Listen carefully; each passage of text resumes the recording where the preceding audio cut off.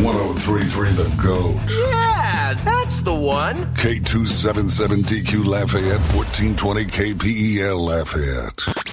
Download the free 103.3 The GOAT app now. Right now. You've GOAT mail and the very latest sports news now.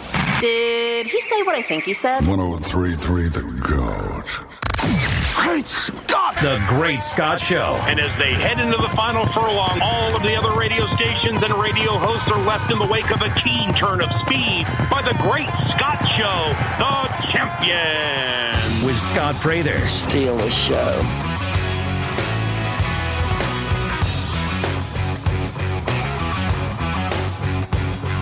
Hello, everybody. Welcome into the Great Scott Show on a Tuesday. Jay Walker will be in the 8 o'clock hour before he gets on a plane to head over to West Virginia, where Marshall will host Louisiana tomorrow night on the Gridiron. We'll talk about that matchup this morning. John Hendrix, Sports Illustrated, Saints lead writer. He'll talk to us. We'll talk Saints football with him coming up. Got a guest from Golf Brew as well. Monday Night Football last night. That was entertaining. It's like filet mignon, whereas that Thursday night game between Denver and Indy was like a $2 steak from a truck stop. It was fun last night. Entertaining football game. And most of the chatter online was about a bad roughing the passer call and Devontae Adams pushing a cameraman. Not like violent push, just, a little light shove to a cameraman following the game, which he apologized to online. That's not me. I'm sorry. I feel horrible. Sorry. Okay. The game itself, though, was very entertaining. And if you look at the game as a whole, that's all the NFL really cares about. See, all of this chatter about an awful roughing the passer call, and it was bad, and the Chiefs still won the game anyway. It was a really bad call on Chris Jones. After that, per Warren Sharp, in the final 30 minutes and 17 seconds of the game, the Raiders were called for 8 penalties. Prior to that, they only had 3. And some of them you were like, I don't know. Whether it be makeup calls, whether it be a team getting screwed over by an atrocious call, the NFL does not care, and they never will. And if you didn't learn that from the 2018 NFC Championship game, then you never will. You won't. Oh, Tom Brady, the Falcons got screwed. They didn't really. It was a regular sack. How are they throwing a flag on that? Then all your talking heads talk about it, and they make jokes, and everybody on Twitter is talking about it, and everyone is talking about the NFL. And until bad officiating impacts the finances of the league and how much money they're bringing in, they will never change anything. You got media talking about the NFL in 24/7 sports talk cycles. You know who loves that? The NFL. Let's pretend to argue over some call. And you've got fan bases swearing that they're the ones that get screwed every week. I mean, you had Bucs fans after that ridiculous roughing the passer call in Atlanta. Well, it was sort of a pass interference the play before. When it is an absolutely egregiously bad call or lack thereof, Bill Vinovich, that POS, then yes, it does get more discussion. Did anyone outside of Louisiana not watch the Super Bowl when the Rams played the Pats? I mean, I didn't. But did it really impact the NFL's bottom line in a big way? The egregious, nefarious non-call? No. Will a roughing the passer call on Tom Brady that shouldn't have been a roughing the passer call last Sunday impact the NFL's bottom line? No. Will a roughing the passer call last night on the Chiefs, which was followed up by a half of really, you could say, an overabundance of penalties against the Raiders, impact the NFL's bottom line? No, it won't. I always hear the complaints of, oh, you got $1 billion industry, and they still like to use chains and note cards when a measurement's close, and refs running around with chains and the eye deciding where the ball should go or marking a spot on the play and da-da-da-da-da-da-da-da. You would think that with all this money they could do, you would think that with all that money, they would do something if it impacted their bottom line. If it doesn't, yeah. I mean, heck, they were willing to have replacement refs for 3 weeks because they didn't want to give the, quote, good refs a raise. And if you remember the Fail Mary, Minnesota, Seattle, Green Bay, and how bad it was to start out the 2012 season, I mean, if you think this officiating is bad, my God. They were willing to roll with that for like a month.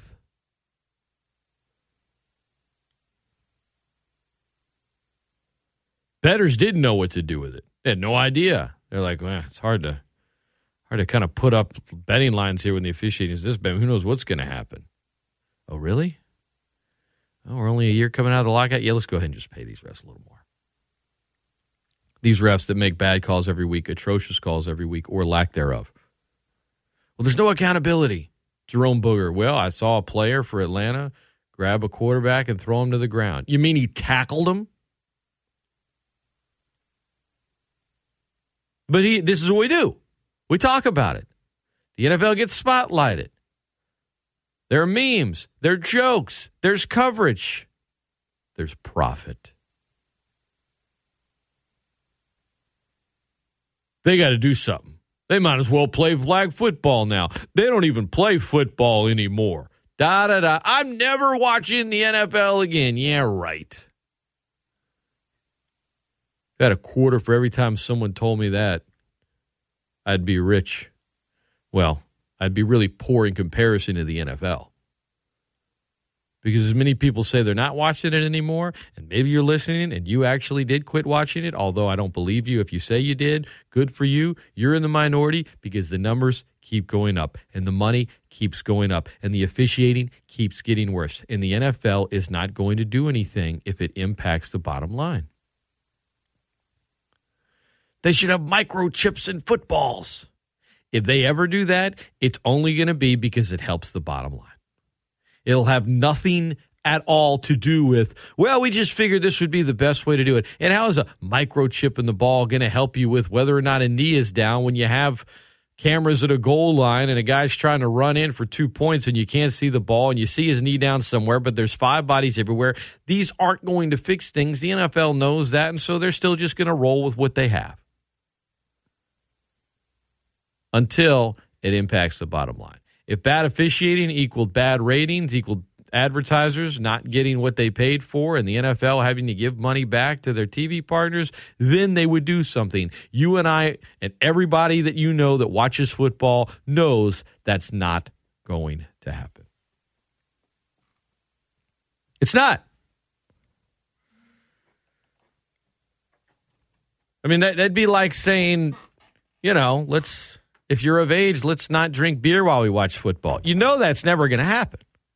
There's certain things, there's certain elements. There's certain elements of football that are just always going to be there. Speaking of beer, one of my favorite things, I admit, I enjoy it. We got the golf brew coming up. You've been hearing the ads for it. You've been hearing us talk about it a little bit. We have a guest in right now to tell us a little bit for a few minutes about the golf brew that is coming up. Now, first of all, let our listeners know, Sam, a little bit about yourself and golf brew. This is an event that's been happening for a little while. Absolutely. This will be its 16th year, which actually makes it the oldest craft beer festival in the American South. Wow. Right here in Lafayette. I remember I did, a friend of mine years ago did some video promotions, Ford commercials, and asked me to do the voiceover. And I was younger at the time, and he's like, "Look, man, I can't really pay you, but I can give you tickets to it." I'm like, "Deal!" And I had beer in lieu time. of payment wouldn't be the first time that'll happen. yeah, or beer in the form of payment. Yeah. But the Golf Brew, tell us about it, when it's coming up, and how folks listening, if they're in town and of age and want to get involved and want to check it out. I recommend it because I've gone a number of times and I've never had a bad time. I've always had a blast. And even if you've been before, last year we really reformatted the event. We brought it back downtown. It had been in Blackham Coliseum before, but we kind of busted it out. So we shut down Jefferson Street. We do it really as a street festival format. There's 14 different brew stops along the route. You get a wristband, a hand stamp. It shows you're 21 and you can sample from more than 200 different kinds of craft beers unlimitedly from 1 p.m. to 5 p.m. And it's on October 22nd, which there is an LSU game that day at 2:30. But you can get the VIP lounge ticket and actually, watch the game from the James Devin Munkus Theater inside the ACA itself. So if you're not going to the game itself, it's a pretty good option to catch the game right in the middle of the event. From the theater on the biggest screen, as we say. But it's a great time. It's pretty family friendly too, because it's not just people who have a hand stamp who are walking the streets. We've got crafts vendors, we've got families, we got a family activity zone. So there's really something for everybody. There's even a designated driver experience, as we really want to thank and acknowledge our designated drivers. For $10, they can taste mocktails up and down Jefferson Street at participating restaurants. So it's a great deal for them and just a lot of fun for an afternoon in downtown Lafayette. Supporting a good cause, supporting the Acadiana Center for the Arts and all the work we do in public education, bringing art and dance and theater to young people. Yeah, absolutely. Golf Brew, downtown Lafayette. You heard Sam say it, October 22nd from 1 to 5 p.m. Mm-hmm. Folks listening, they want to get a ticket. Maybe they want the VIP, as you mentioned. Maybe they want to be a designated driver. Where can they go and get tickets, learn more about the event, and how to be a part of it? They can get tickets right on ACA's website, acadianacenterforthearts.org, or just by Googling Golf Brew. You can find us on Facebook, find us online, anywhere where you can find information. You'll find us. Just Google will help you find Absolutely. It usually does. What's your favorite beer? Well, I recently had the Parish Brewery's Rev Coffee Stout, which with this cold weather turn was a pretty good taste for me. I'm ready for a nice cool fall, and that stout beer kind of got me there. Sounds heavy.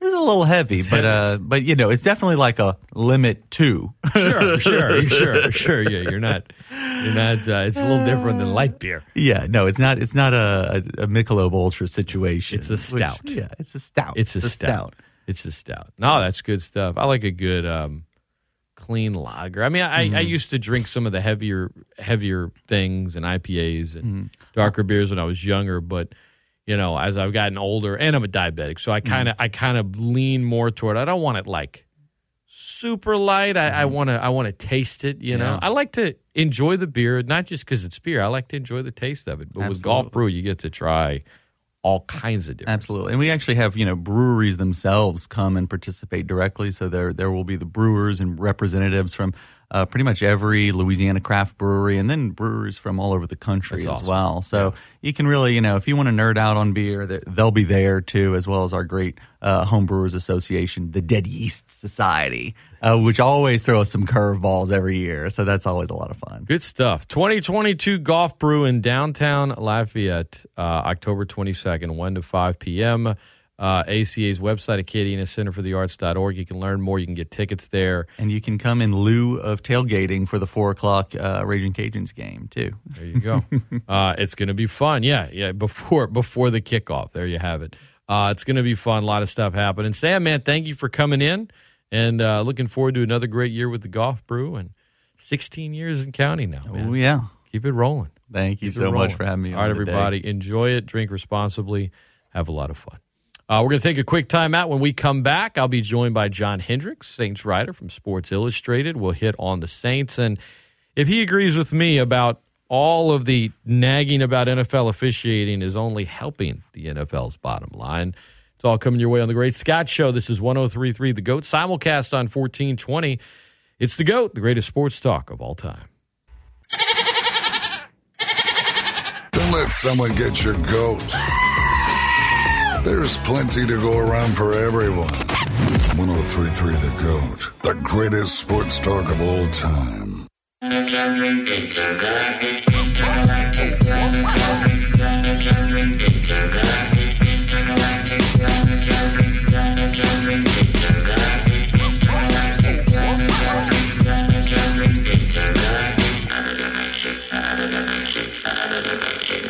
By God, that's John Hendrix's music.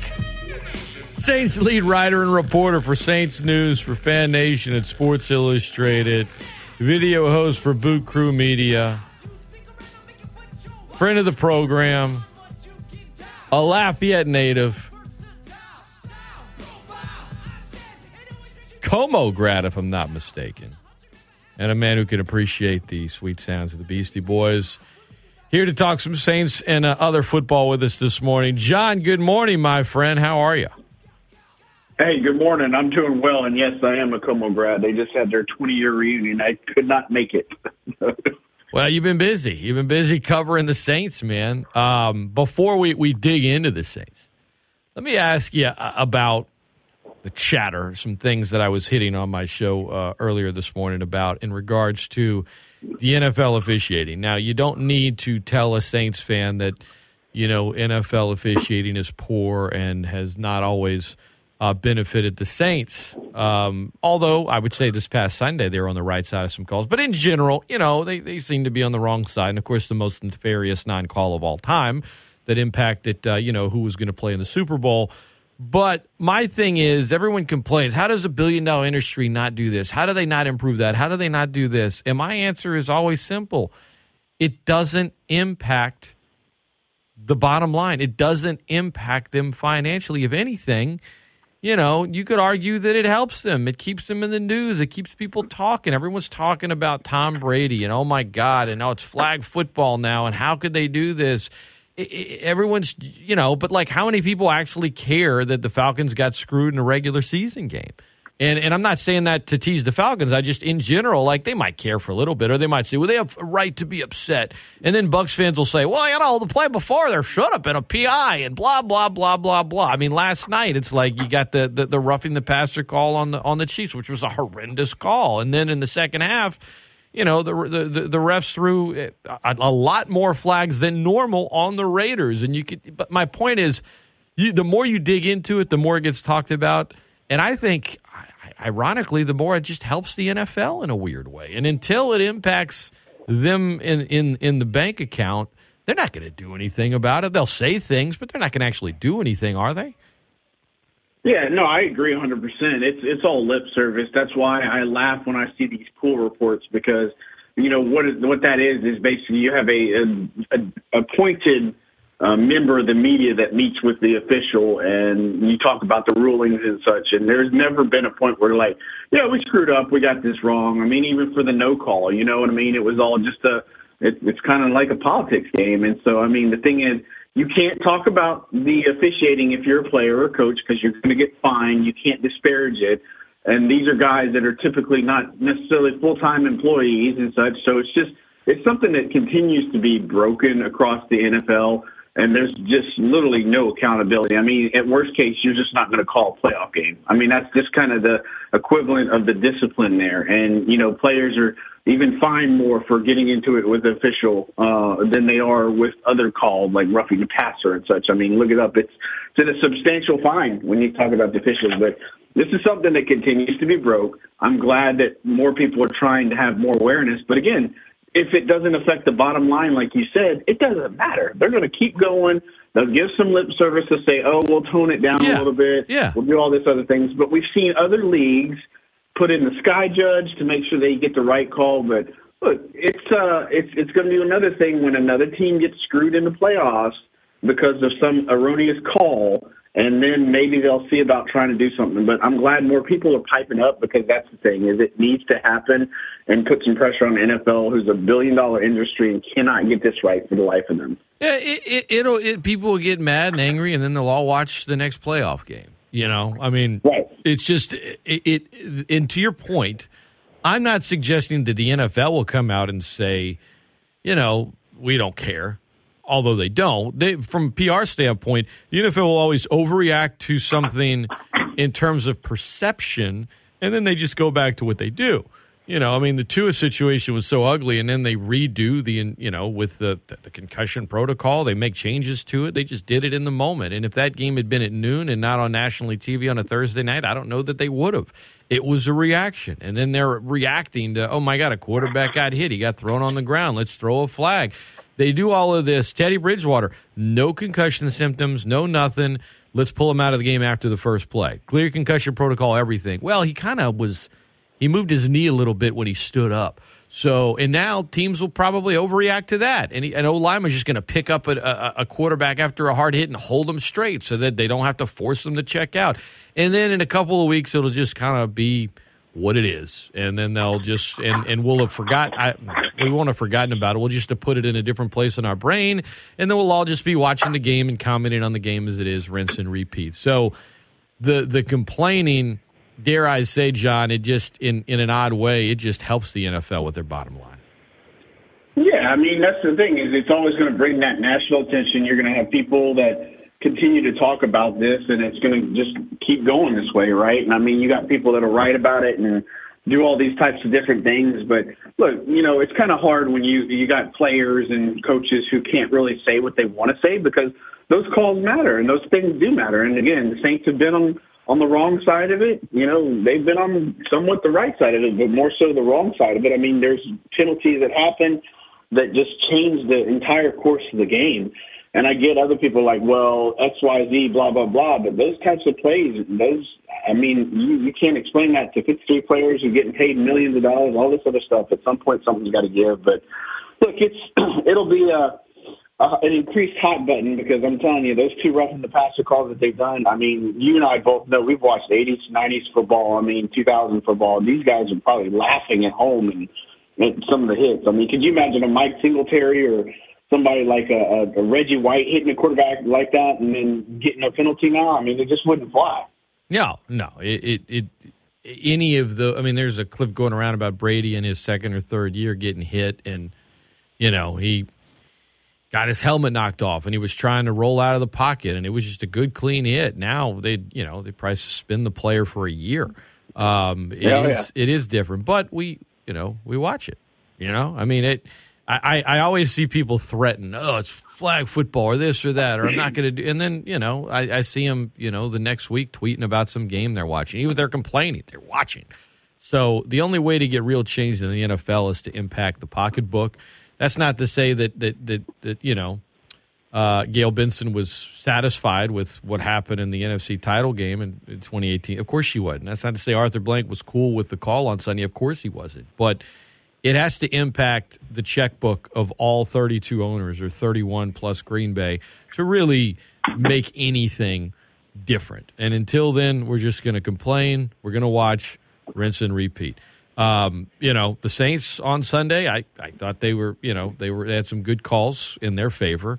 And people could talk about the Seattle, should have been a first down, guy went in the neutral zone. Okay, whatever, I'll give you it. But when you win, John, you don't talk about the officiating as much, do you? You talk about the good stuff. Taysom Hill he had all the goods.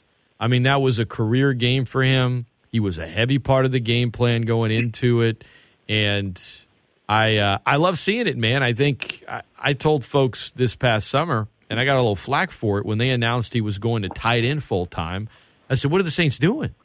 Hey, what do you mean? I mean, why would they put him at tight end full-time and not utilize him the way that they used to before they decided, to try to make him, quote, the true quarterback? And then, once training camp started, Dennis Allen cleaned it up and said, no, he's still going to very much do that. And I said, that's a great thing. Look at the numbers. The stats don't lie. And Sunday was the Taysom Hill show, man. And I think everyone was happy for him. I think it was a great part of the game plan. I don't know that we'll see it this week or the week after. We'll see a little bit of it. But what was your biggest takeaway from Taysom Day on Sunday?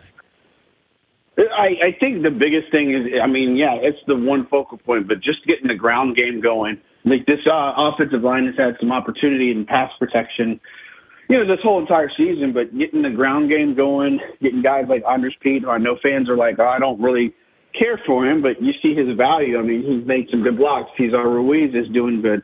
I think it's encouraging to see this offensive line just come together a little bit more and just be able to open up those holes in those lanes. And look, when you get a guy like Taysom Hill just being able to power it through and it's coming and they still can't stop it. I mean, that's really exciting football to see, right? And so, not only that, but Alvin Kamara having a 100 game. I mean, this is the first time they've had two 100-yard rushers in the same game since Buffalo in 2017. And I think fans remember that. Everybody was having success there, right? And so, again, it's good for Taysom. I remember going back before the season started, they talked about his role and his vision. And, I think when it comes to tight end, one of the things Dennis Allen had said is, he's not exactly where they wanted him to be in the tight end area. You know what I mean? And so they're still going to find ways for him to affect the game because that's what he does. You see it on punt rushes. You see it in the kicking game. You see it, whether he's running routes. I mean, this guy does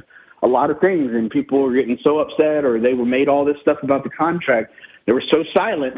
I didn't see one saying anything, but they can sure criticize him when it doesn't work. But look, it's a good weapon to have, especially when you didn't have Michael Thomas, you didn't have Jarvis Landry, you lost Chris Olave. I mean, they were down to Keith Kirkwood. You know what I mean? A guy that they just picked up off the streets in London and had to roll him into the game. So real good stuff to see from Taysom Hill. Excited for him. I think he can have more success too. But, teams are going to look out for it. I don't think you're going to say a Bengals team is going to be like, well, he's on the field, so we definitely know he's going to run it this time. I think what to appreciate is the fact that he can pass it, and it looked good when he did, even when the Seahawks kind of did a little bit. So I think it's a good way to unlock it for Pete Carmichael and Taysom Hill, just seeing that type of stuff.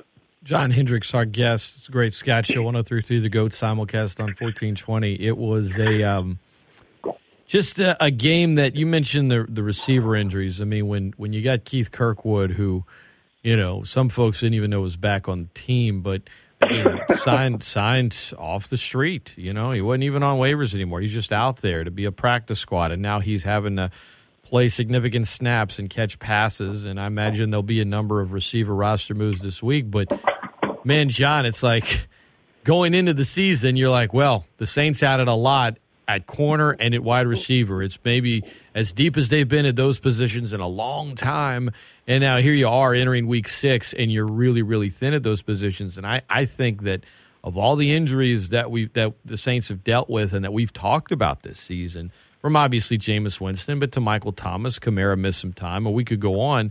The most significant one, I think, might be the one right now to Marshawn Lattimore. And yeah, I agree. We don't know the severity of it yet, but, guy lands on his stomach. You've had injuries there. Adebo he's had moments, John, but I would say he certainly has not lived up to that, training camp hero. He's going to be great this season and missed time early with an injury. So Alontae Taylor's on IR. P.J. Williams is on IR. You're getting thinner there. But Lattimore, man, I mean, you're playing a Cincinnati team that just has all kinds of weapons in the pass game. And if he can't go this Sunday, I think that's the most significant injury to date this season for the Saints. Yeah, I would agree. I mean, I think Marcus May is another one just because you see some of this confusion in the safety position too. But, again, you said it, it's the whole entire secondary, the wide receiver group, all of that was strengths coming into the season. And just to not have these guys in is really tough. And Lattimore, again, lockdown corner, he had a really good bounce-back game after Justin Jefferson did really well against him. And, look, that was the thing is that he might have one of those games, but he's going to bounce back. And so, the play itself is doing more than he should have had to done on the play. And, just trying to help his team out and lands awkwardly. He goes into the medical tent and he comes out a little bit and looks like he's trying to walk off whatever it is. goes back in and then eventually goes to the locker room. And so, again, it's something to pay attention to. Wednesday we'll get our first look at the team.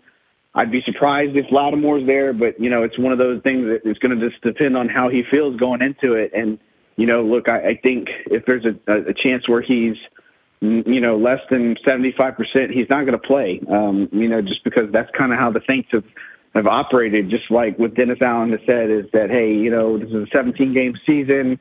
They don't want to rush players back or anything like that. So I think that Lattimore could fall into that bucket. But, again, it's premature. That's the one weapon that you don't want to lose because, again, you had Paul Adebo, who had struggled a little bit in his return, if you will. And I think he'll be okay. I think he'll find his footing.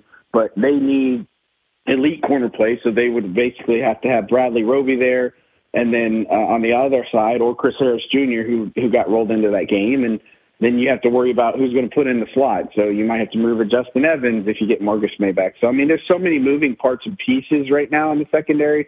But losing Lattimore, when you got Jamar Chase and T. Higgins and all those weapons that Cincinnati has and a team that's very desperate to get a win, man, it's a hard thing not to have your top premier corner out there. The injury cycle continues for sure. John Hendrix, our guest, unfortunately for the Saints, and that's, to me, the biggest one so far this season. With that, you mentioned guys not 75%. The Saints are typically holding them out. I know this is, you and I aren't doctors. We're just eyeball test, all that. I know this is just a number that doesn't have to be spot on. It's all just based on opinion and eye test. But what percentage would you say Tyrann Mathieu is at right now? Yeah, I think it's a little bit weird. Like, I think he's probably more like the 85, 90%. And I just think there's been back-to-back plays. Like, you look at the business decision made against DK Metcalf. He started slow against the Vikings the other week. This is just one of those things where the capabilities are there, but for the life of me, I just can't figure out what's holding them back or what's going on. And, look, I think there might be some other things that are going on there, without getting too much detail, that may be playing at play here, off the field type of stuff. But look, they need him at an elite level, and there's plays where he can make those. Again, you talk about a turning point in the Vikings game. It was because of his interception. He can do really good things, and it's just one of those things where I think he'll find it out. And I don't think there's an area where you say you're super concerned at this point, but look, it's got to be better because you can't go out there as high as paid as a safety you are and make some of the plays that he's been making. Yeah, and he's, what's always made him great is that it looks like he's playing with reckless abandon, but it's not. It's all calculated. But what I mean by it looks like it is just how fast he plays the game. His football IQ is through the roof. He's usually in the right spot, and he's not holding back at all. He's not making, quote, business decisions, as you put it, to slow up or, well, I'm probably not going to make the play, so I'm just not going to make it at all. It's like it's almost like he's thinking a lot out there, which I get the irony, like he is thinking because he has a high football IQ, but what's made him great is that it never looks like it is. It always just looks like he's out there and it's just reaction time and all that other stuff. And, he's great before the play, and then he's able to make the play during the plays, put himself in that position. That just really hadn't been there much this year. It simply hasn't. Yeah, look, and again, you talk about the Vikings game. He talked to us afterwards, and he took ownership of the plays and knew that he didn't play the best he could. And again, it's I guess not entirely fair because you don't hear from him on his side of the story, right? Just like Marcus Williams and that tackle last year against Dallas, like you hear his side of the story and then understand it a little bit more. Doesn't mean it excuses it, but, give a chance, a benefit of the doubt of a player and a guy that, look, they are very depleted there, and maybe he didn't want to try to take a run because they didn't have a P.J. Williams. They had Daniel Sorensen, and they're already rolling in Justin Evans. There could be a whole lot of things behind it, but, my whole thing is if you would have tried, could you have maybe knocked DK Metcalf off balance, make him fumble in the back of the end zone? I think that's the biggest thing to think about is that if you do make contact and hit him, with your track history as a player, could you have maybe affected the game there? And those are the types of things that I think fans probably a little bit more concerning is that, okay, when you don't do something like that, that could have been what the end product is, because you've seen it before, see him do those types of things. Cincinnati at New Orleans this Sunday, John. We talked a little bit about the matchup and what Cincinnati brings to the table with their pass catchers, and if Lattimore's hurt, how much it could impact them. The Saints are a betting underdog at home, and I'm not surprised by that. I mean, it was good to see them get a win, and yet, there's still some issues with this team, and the turnovers and the penalties. And, I would say I was getting in a discussion rather, with a listener yesterday, and he's like, you don't talk about the Saints injuries enough, and you say that their identity is to try to run the football, but if they were healthy, they'd be passing it more. And I'm like, but it's not, if you're only focusing on the injuries, I think you're missing out on the other issues that are hurting this team right now. It goes without being said, yes, you're missing big players. It's going to impact you. It's going to change some things. You're going to have to maybe find your identity in different ways. And if they were all completely healthy on offense, maybe they would be looking different. But they're not. And at some point, they're never going to be. There's always going to be guys that are out. Last year, they just had so many injuries. They had more, players start a game in NFL history than any other team ever. And it wasn't even Week 18 yet when it happened. So with that, I would say last year, despite all of that, you still saw a team that was pretty disciplined, a team that, didn't beat themselves. I mean, there were games like the Thanksgiving game against Buffalo where they just didn't have a chance because they were running a JV team out there. But it wasn't like you were like, man, they're just making a ton of mistakes. You're like, man, they're just not that talented compared to that team because of who they have to play right now. This year, yeah, they've got some injuries, but I would say that clearly there is a difference when it comes to the discipline side of things. That's my take anyway. Now, you're there. You're at the facility. You're covering practice. You're in the press box. What's your take on the discipline of this football team right now? Well, I think there's a lot of things that go into it because, again, we talked about it in the media that, look, this team was 9-8 last year with all the things considered, and you upgrade a lot of the talent. You think the continuity is going to carry over with some of these veterans and the guys that you add in and such. I think underestimating the loss of Sean Payton is one of the biggest things there is, just the way he had his team prepared and disciplined and such. And not saying that DA couldn't and can't do it, but, it's just one of those that I think early on you say, okay, maybe DA is a guy that maybe trusts the veterans a little bit more to get this thing done. And then the end result is they don't. And then you have to put in on the coaching to get it fixed, right? Because these players are, you trust them, you trust the veteran leadership in this locker room to get it done. It doesn't get done, then as a coach, you got to step in. I mean, look at Brian Dabble in the New York. There's a reason why that team is doing so well because of good coaching. And so I think it fixes a lot. But the whole, at some point, this is why one of the reasons why they needed to win Sunday is just because we had kept hearing from the players that we know how to correct it. We know what to fix. We know we're shooting ourselves in the foot, all these other things. And, in essence, it should be as simple as, well, if we don't shoot ourselves in the foot and turn the ball over, we should win the football game. And for all intents and purposes, that's kind of what happened. Is they did have 2 turnovers, the interception and the fumble, but they didn't totally kill themselves on penalties, although they did have a couple of drives. So even just limiting some of that, you see some of the potential that they can unlock as a team. And I think that's obviously encouraging when you can do it without so many key players. But this is a long haul for this team, and they're about to face some real meat and potatoes of their schedule. I have a good confidence that they could get back to 500. May struggle here a little bit with some of these teams that are coming in, but you look at some of these opponents that they're facing, you can't tell me that they aren't beatable. Bengals are one, the Raiders are one, the Cardinals are a beatable team. I think the Ravens are one that probably gives them a bit of fits because they just don't do well against mobile quarterbacks like that. And, Kyler Murray could do that too. But, look, I think the pulse has just been, hey, we believe that, all these self-inflicted wounds, it's on us, we can fix it. And once we fix it, that we can produce wins. And so step in the right direction, far from a perfect product that we saw on Sunday. But the encouragement and hope would be like, okay, now we're getting guys like Mike back and Jarvis back. And so we should be able to, not only be able to run the ball like we did with Alvin and Taysom, but now we can pass it too because we get our weapons back. And so I'm encouraged to see it. I think if they would have lost, it would have been a much harder conversations in the locker rooms and things like that. But, I think this team has got to see the fruits of their labor on Sunday. And again, you got the Cincinnati team. They're going to have to do it again each week, and it's something they're going to have to fight for every week. John Hendrix has been our guest, Saints lead writer and reporter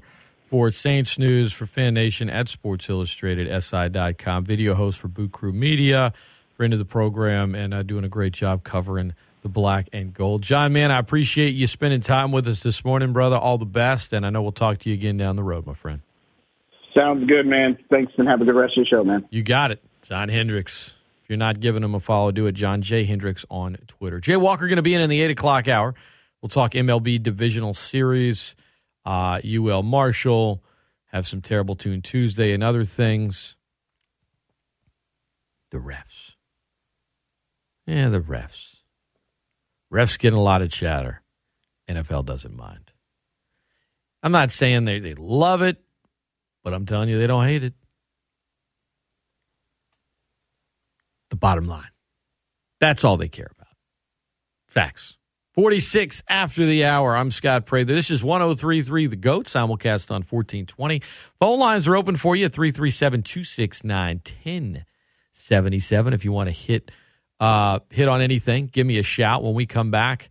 Why the media needs to leave some people alone, and why there's a big irony to cancel culture when it comes to someone in the limelight saying something offensive. I'll explain next and tie it into sports. Don't go anywhere. It's the Great Scott Show on 103.3 The GOAT, simulcast on 1420. The GOAT, greatest sports talk of all time. Pardon us while we butt in with a little common sense. 103.3 The GOAT, the greatest sports talk of all time.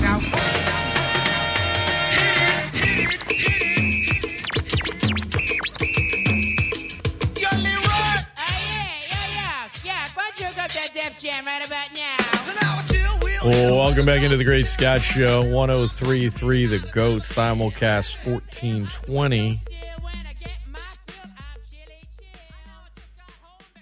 Whenever someone in the world of sports or pop culture is saying offensive things to get attention, years ago I probably would have shouted into the microphone about how bad they are and how wrong they are. And don't get me wrong.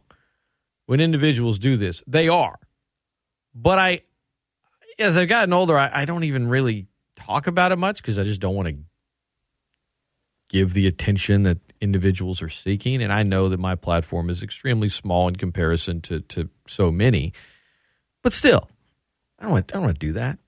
So what I'm about to do in regards to Antonio Brown is to make a larger point about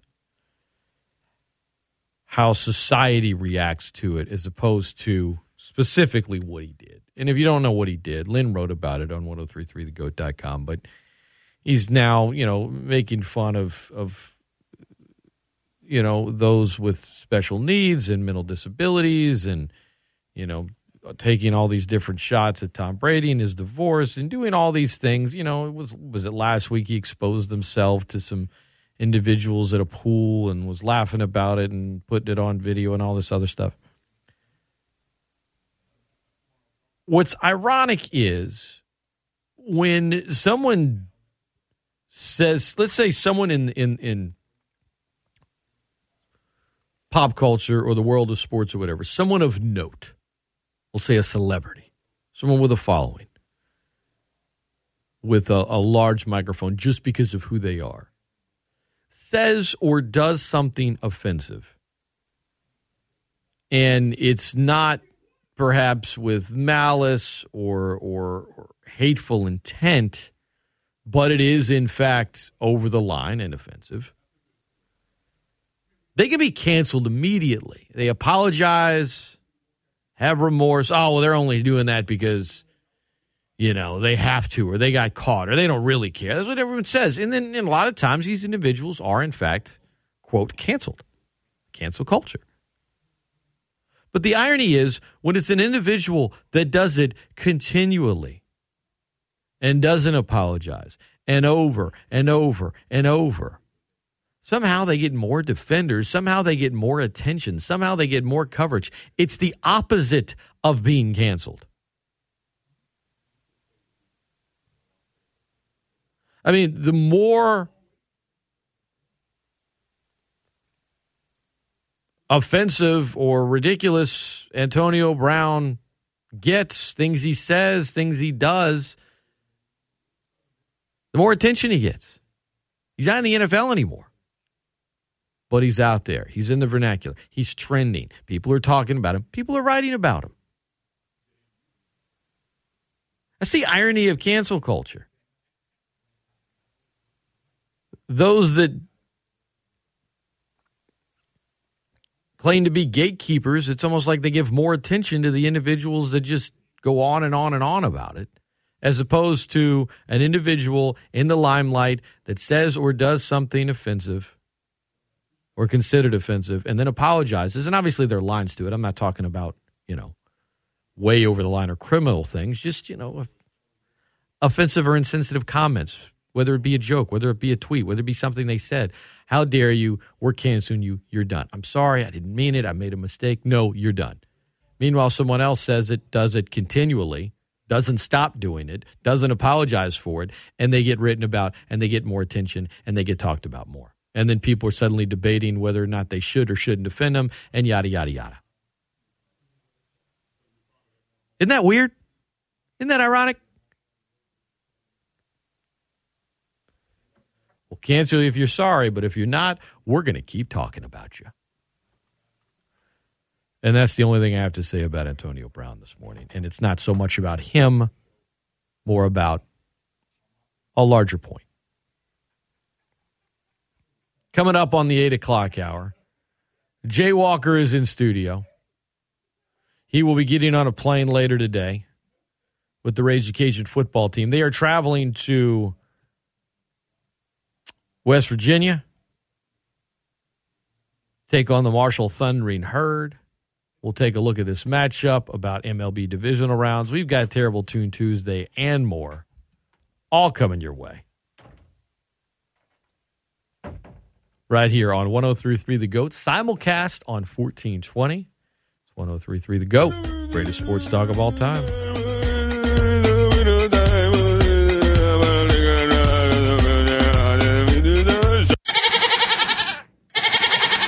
Pardon us while we butt in with a little common sense. 103.3 The GOAT, the greatest sports talk of all time. Great Scott! The Great Scott Show. And as they head into the final furlong, all of the other radio stations and radio hosts are left in the wake of a keen turn of speed by the Great Scott Show, the champion. With Scott Prather. Steal the show. Hello, everybody, and welcome in to the 8 o'clock hour of the Great Scott Show on a Tuesday. And the man is here. Jay Walker in studio before he hops on a flight today to head to Huntington, West Virginia. He is kind enough to join us in studio. He can't get enough terrible music. I brought him donuts this morning. It's the only reason I showed up. How you doing? I'm doing fine. I actually didn't know if I was going to be able to come in today because, I've got a couple of things that I need to do before I go to the airport. And I said, well, wait a minute. I can go ahead and make this work. So, well, I appreciate it. Baseball. Really, I didn't talk a ton about the wild card with the exception of yelling and being angry yesterday on about a 10-minute rant about the Metropolitans who really lost that series before they played it, getting swept by the Braves the week before. It sucked the life out of them. San Diego is 42-3 all time at Citi Field. Hugh Darvish has always owned them. I mean, people were like, come on, so you lost to the Braves. You can still do this. I was like, guys, it's not good. And yet I still sat there and I watched the 3 games, and I was just disgusted Sunday. There was never a moment in that game where I'm like, okay, you know what? Right. It's gonna happen. They're gonna turn around. There was never that moment, Sunday. From the first inning on, when the Padres got 2 in the top of the first, it was like, gosh, it feels like this thing's over with. Slow torture is all it was. And look, San Diego, they've got Darvish and Snell and Musgrove. It's not like they got a bunch of plugs on the mound. Those guys are good. And I'm still trying to figure out how the Dodgers beat them 14 out of 19.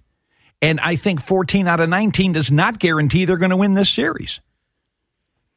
Well, you'll certainly fare better than the Mets, I promise you that. So the Mets win 101 games. They're done. Meanwhile, teams like the Phillies and the Braves, teams Mets fans don't care for, are still playing, and they'll play today. They will kick off the divisional round. Baseball around noon gets started. You got Fox, TBS, Fox Sports 1 airing a bunch of games today. 4 games. Outside of Dodgers-Padres, where you have a rooting interest as a Dodgers fan, what's the series that you think will, whether it be you think it'll be the most competitive or you're just most interested in, what's the other series that has your attention? None of them. None of them. You don't think they're going to be good, or you just don't care? I think the Braves and Phillies have a chance to be good because the Phillies are playing well. I don't think the Guardians can score enough runs to stay with the Yankees. The Guardians pitch well, but, man, they struggle to score runs.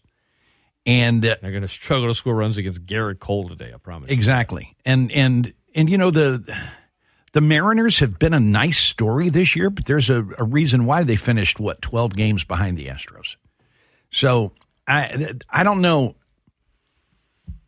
I think the only chance you have for an upset is San Diego and the Dodgers. I don't think the Phillies can beat Atlanta. I don't think the Guardians can beat the Yankees. And I don't think the Mariners can win against the Astros. Why do you think San Diego could upset because LA? They can pitch.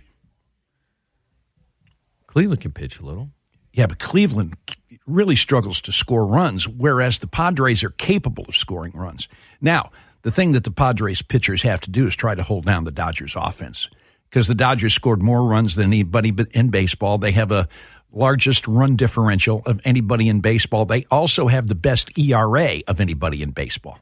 There's a reason why they won 111 games. They've just been the interesting thing about to me about divisional series is the teams that have been cruising for a while.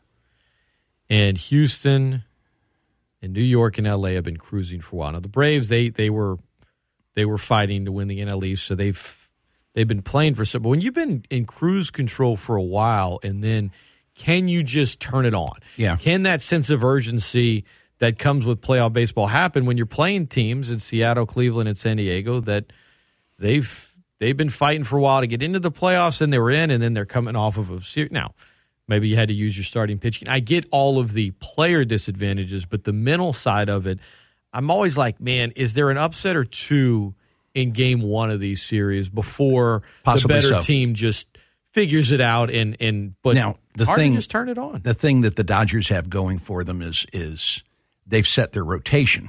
Okay, the Padres have got to throw their number 4 guy. Yeah. And the Dodgers are going to throw Urias against Clevenger. Yeah.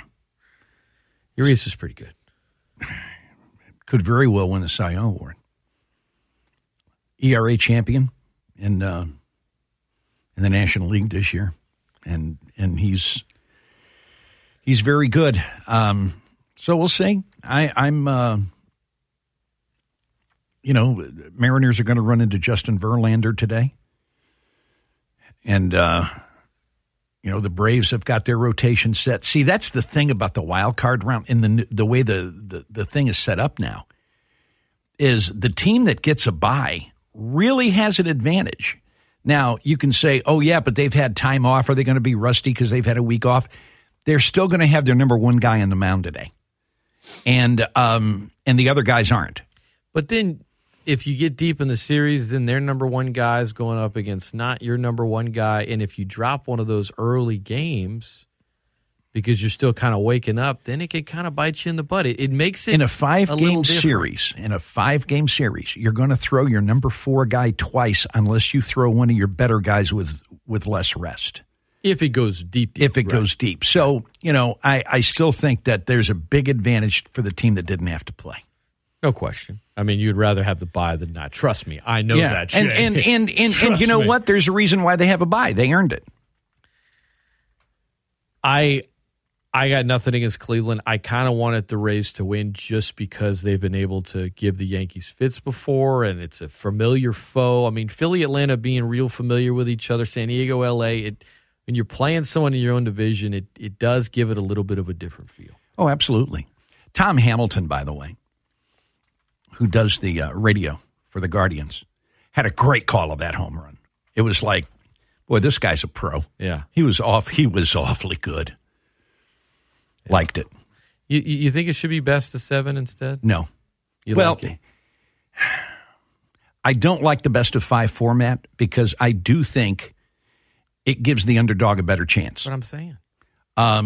But, man, now that you've expanded the wild card, I mean, look, as it stands now, the 7th game of the World Series, if it goes 7, is on the 5th of November. That's a little late. Yeah. Somebody's going to get the nickname Mr. November, maybe. Yeah, maybe so. Remember they tried to give Jeter that nickname the year that they lost to the Diamondbacks because 9/11 pushed back the season a bit. Right.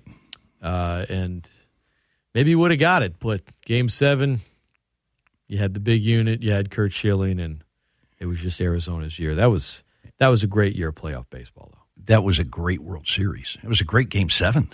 It really was. It really was. We'll see what kind of moments we have this week. And no big-time notable moments aside from, I guess, Cleveland getting the solo homer in a 15-inning game. Seattle coming back from as much as they were down. St. Louis kind of blowing into the 9th. I shouldn't say no moments. There were some memorable moments. I guess my question, Jay, is are we going to remember wild card moments when all is said and done? Only if one of those teams jumps up and wins the whole thing. Yeah. If the Guardians get to the World Series, we're going to be talking about that 15th inning home run, by the way. Here, I don't understand this. I don't understand how all season long you play extra innings with the ghost runner and then the playoffs come and you don't. Don't get me wrong. I don't like the ghost runner. Okay. I don't like it. I never have. But if you're going to do it during the regular season, you got to do it in the playoffs too. Explain to non-baseball listeners what the ghost runner is. If you go into extra innings, when the 10th inning comes, the guy who made the last out in the 9th is put on second base. And then you go ahead and play from there. And if that guy scores, it's an unearned run, but the run still counts. And it keeps you from playing 15 innings of scoreless baseball. And I'm not a fan of it because to me that's not baseball. That's the international rule for softball. It's stupid. But I think if you're going to do it during the regular season, you got to be consistent. And they're not doing it during the playoffs. It's stupid. It is. It's a stupid rule. I agree. I mean, I'm glad they're not doing it, but they shouldn't do it at all. Gary Cole, when he got the strikeout record, you see that moment in the locker room? He got a call from Ron Guidry. Well, I knew he had, yeah. It was cool. I put it on the website last week, but 1033thegoat.com. He's in the locker room, and then they pull up a phone, and Ron Guidry's on there. And Cole was very responsive. He thought it was a really cool moment. Ron had the locker room laughing with some joke about watching a game on his phone. And he's like, yeah, I do know how to work a phone, guys. I mean, I'm not that old, haha.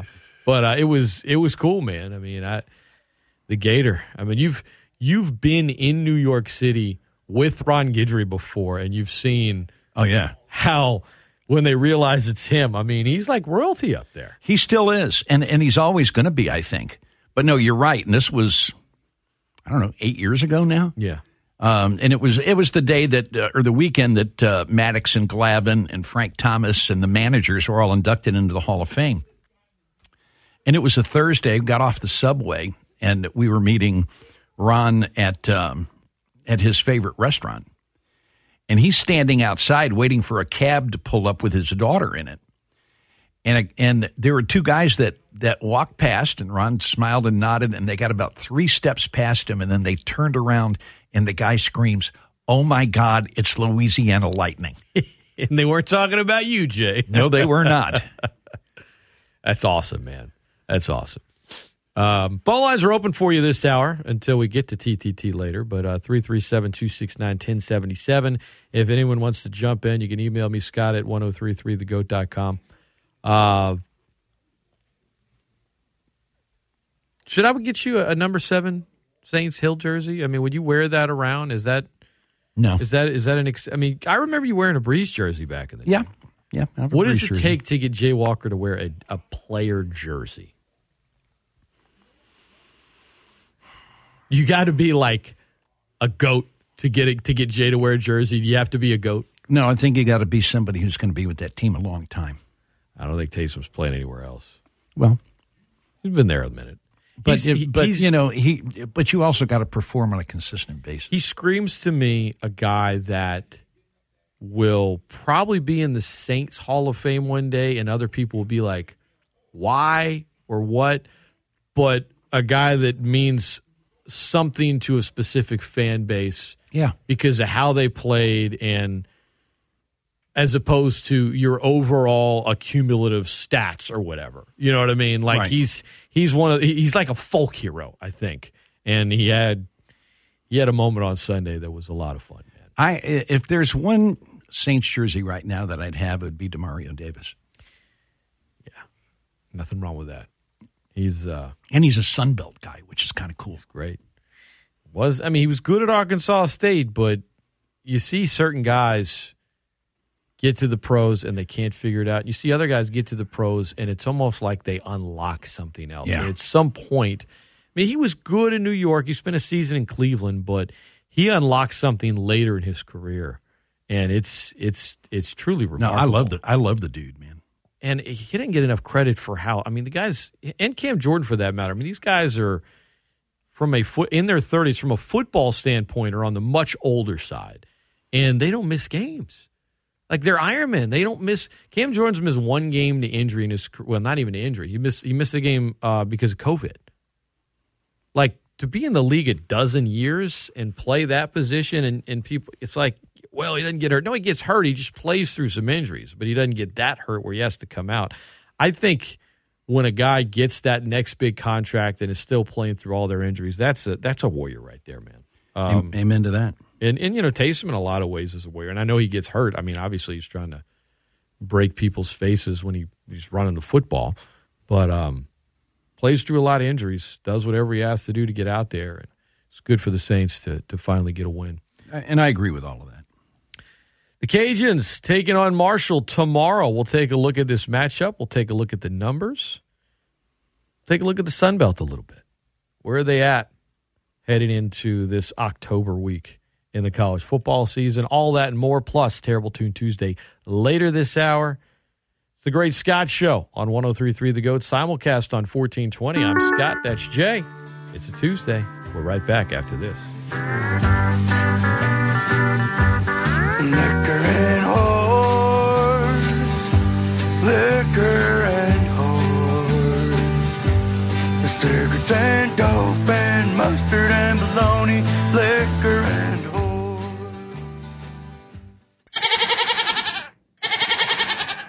We don't talk trash. There is no team in the National Football League right now more balanced than the Dallas Cowboys. We chew it up and spit it back out. 103.3 The Goat.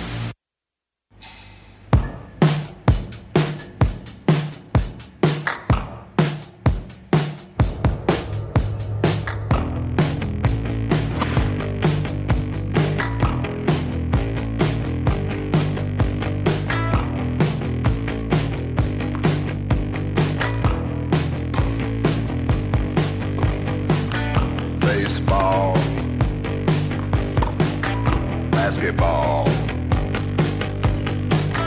wiener dog, shorts, cigarette, surfboard, ping pong, rugby ball, wiener dog, skiing down on the beach, sports.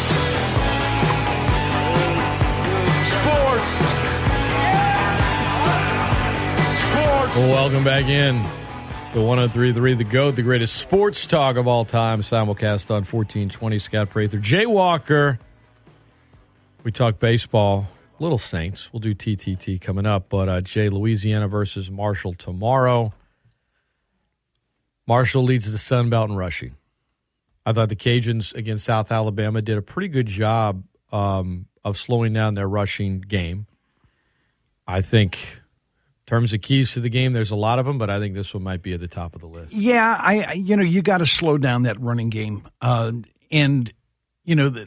Marshall on the other side of the football is only allowing 70 yards a game rushing. They're very good against the run. And, you've got to make this a low-scoring football game, and the best way to do that is to slow that running game down and make an inconsistent quarterback beat you. That's it.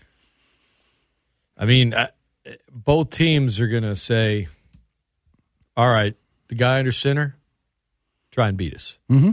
That's it. And obviously, if you keep your mistakes down, you got a good shot. But, I mean, Marshall's, they're a tough, they're really good at home. They have been for many years. It's a tough place to win. They haven't lost at home this year. Granted, they haven't played the most rigorous home schedule yet, but the Cajuns are coming here with a losing record. They're going in there with a losing record. They've lost 3 in a row. They need a win in a big way, and I think Marshall's going to say, "Look, we got some running. This Kalen LeBourne, the running back.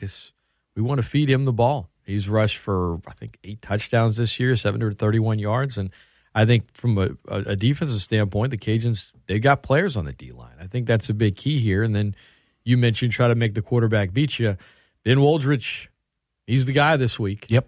There's no back and forth. I mean, Coach Desormeaux told me yesterday that Chandler said, how's Chandler doing? Chandler Fields. He said, he's doing all right. He came to me and he said, Coach, maybe I shouldn't have played last week. And, I at some point they realized that when he was out there, and I guess Coach Desormeaux can understand that of a guy playing hurt when maybe they probably shouldn't, but they want to be out on the field. He did that a number of times. And more than once, as a matter of fact, yeah. But for Ben, you're getting all the first-team reps. You wanted the starting job before the season started. You lost out on it, but you've gotten to play. This is your opportunity, man. This is it. Go do it. This is it. Any other big keys to the game in your mind? Well, I think the health of the Cajun running backs is part of it. He said yesterday that Chris Smith would be a game time decision. I'm not optimistic that the guy's going to play. And so now, you've got a backfield, with Caboti and Terrence Williams and Draylon Washington, and there's like no experience back there at all. If Chris Smith can't go, and when I hear he's going to be a game-time decision, what I hear is he ain't going to play. Now, Mike didn't say that, and I could be wrong. I agree with you. But I don't expect to see him. Especially when it's a hamstring thing. Yeah. If it's a matter of pain, then maybe the guy does play, but they're limited. But I'm with you. I think when we're projecting here, but when a coach says that, I often look into what is the injury. Right. And with a hammy man, I mean, everyone kind of saw him pull up, and he's just so valuable. And he was able to break off some long ones, something that had been missing from the offense this year. And we've talked a lot about the offensive line and, them assimilating as they get more experience and how it's impacted the games this year. They're going to need to have their best game of the season. And, I think a lot of it is going to – if Ben Woldrich has some time, because I think they're going to need to throw the ball, then I think the Cajuns have a good shot. If he is under duress a lot, and you saw him late under duress a lot against South Alabama, still able to lead a game-time drive down the field, but it was kind of constant. I mean, he'd take the snap, and then boom, he was having to roll out pretty quick. If they give him some time tomorrow night, I think the Cajuns have a good chance to get a win on the road. But if he's under duress a lot with no Chris Smith, then you're going to need to create plays in other areas. You're going to need to win the turnover battle and all this other stuff. You're going to need to do stuff on special teams. And Jay, special teams-wise, it has outside of Eric Garrett, it has not been what we expected this year. Well, we say that. And really, I think what we're saying is we haven't kicked field goals very well. Chris Smith's had very few chances to return kicks because there have been so many touchbacks. I think overall the Cajuns have done a very good job of covering kicks. There have been a couple of returns that have been good by the other team, but for the most part, they've done a very good job there. I think what it boils down to is we're saying we struggle kicking field goals. I don't know. Like, I look at Reese Burns as All-American talent, and I don't know that he's played like that all season. And he hasn't played up, I guess, to what I expected. And now the expectation was very high. Well, yeah, and he's still, I think, third in the league in net punting. Mm-hmm. Okay, so he's doing fine, and he's got half a dozen inside the 20. He's doing his thing. What we haven't seen is the consistent 49 to 55 yard punt, which we saw a lot last year. We haven't seen that. But other than that, he's been Reese Burns. Haven't seen that. Haven't gotten the return opportunities as much, and then the missed kicks. But those are notable for obvious reasons, and they were big. They're going to loom large probably tomorrow as well. Last week in the depth chart it said Almendaris or Stafford, and Almendaris came out and had the first. In fact, he kicked the entire game. This week's depth chart has it Stafford or Almendaris, telling me that Stafford may get the first kick. I think for Almendaris, it's interesting. Maybe they do I don't know enough about Stafford to know what his long kicks are like. I just know what I've seen. And I've seen him make short ones. I've seen Kenny make long ones. I've seen Kenny miss some short ones. I mean, we saw like the scrimmage before the season started. We saw the same thing there. Yeah, pretty much. We saw it on – there's a whole lot more going on that we don't see. I'm just telling you, when I have seen it, Kenny hasn't been as consistent on the close ones. He has kicked the long ones. I mean, if that last field goal attempt where he made, what was that, a 51-yarder? 51 yards, yeah. I don't know if that was a 31-yarder. He would have been the guy going out there after missing the first two. It's a big part of it, and it's something to keep an eye on tomorrow night. Louisiana taking on Marshall. 6:30 kickoff on ESPN2 as always. Sync up the TV broadcast with the radio broadcast. You're going to much prefer to hear Jay Walker and Gerald Broussard along with Cody Judo from the sideline. Cody does a tremendous job, obviously, not just with injury updates and talking to the coach, but when he's piping in here or there with something he's seeing down on the field and the timing of it, not talking over y'all, but piping in when he needs to and not doing it too much, just the right amount. I mean, he's one of the best sideline reporters out there. He does a great job. Looking forward to the broadcast tomorrow night. Pregame begins at 4:30. Steve Peliquin and Richie Falgu have it for you. A Wednesday night game. And you don't really get the true bye week this year. It's just kind of a mini bye here or there. You've been doing it for a while, Jay. What are for you as a broadcaster the positives and the negatives of a midweek game in football? As a broadcaster, I don't think it really matters one way or the other. If it's a Saturday, Thursday, you got to cram your work week into about 3.5 days. Okay, and a couple of those, yeah, and we have a couple of those. But if it's a midweek, a middle of the week game to where you have a weekend off before and after, that's not a big deal at all. Bottom of the hour, we've talked football, we've talked baseball. We haven't talked terrible music yet. We have not. By the way, got a text message, somebody asking a valid question, so they said, what does the depth chart say at center? Because David Hudson went down toward the end of the game. They do have Hudson listed as the starter and Burton as the backup for what it's worth.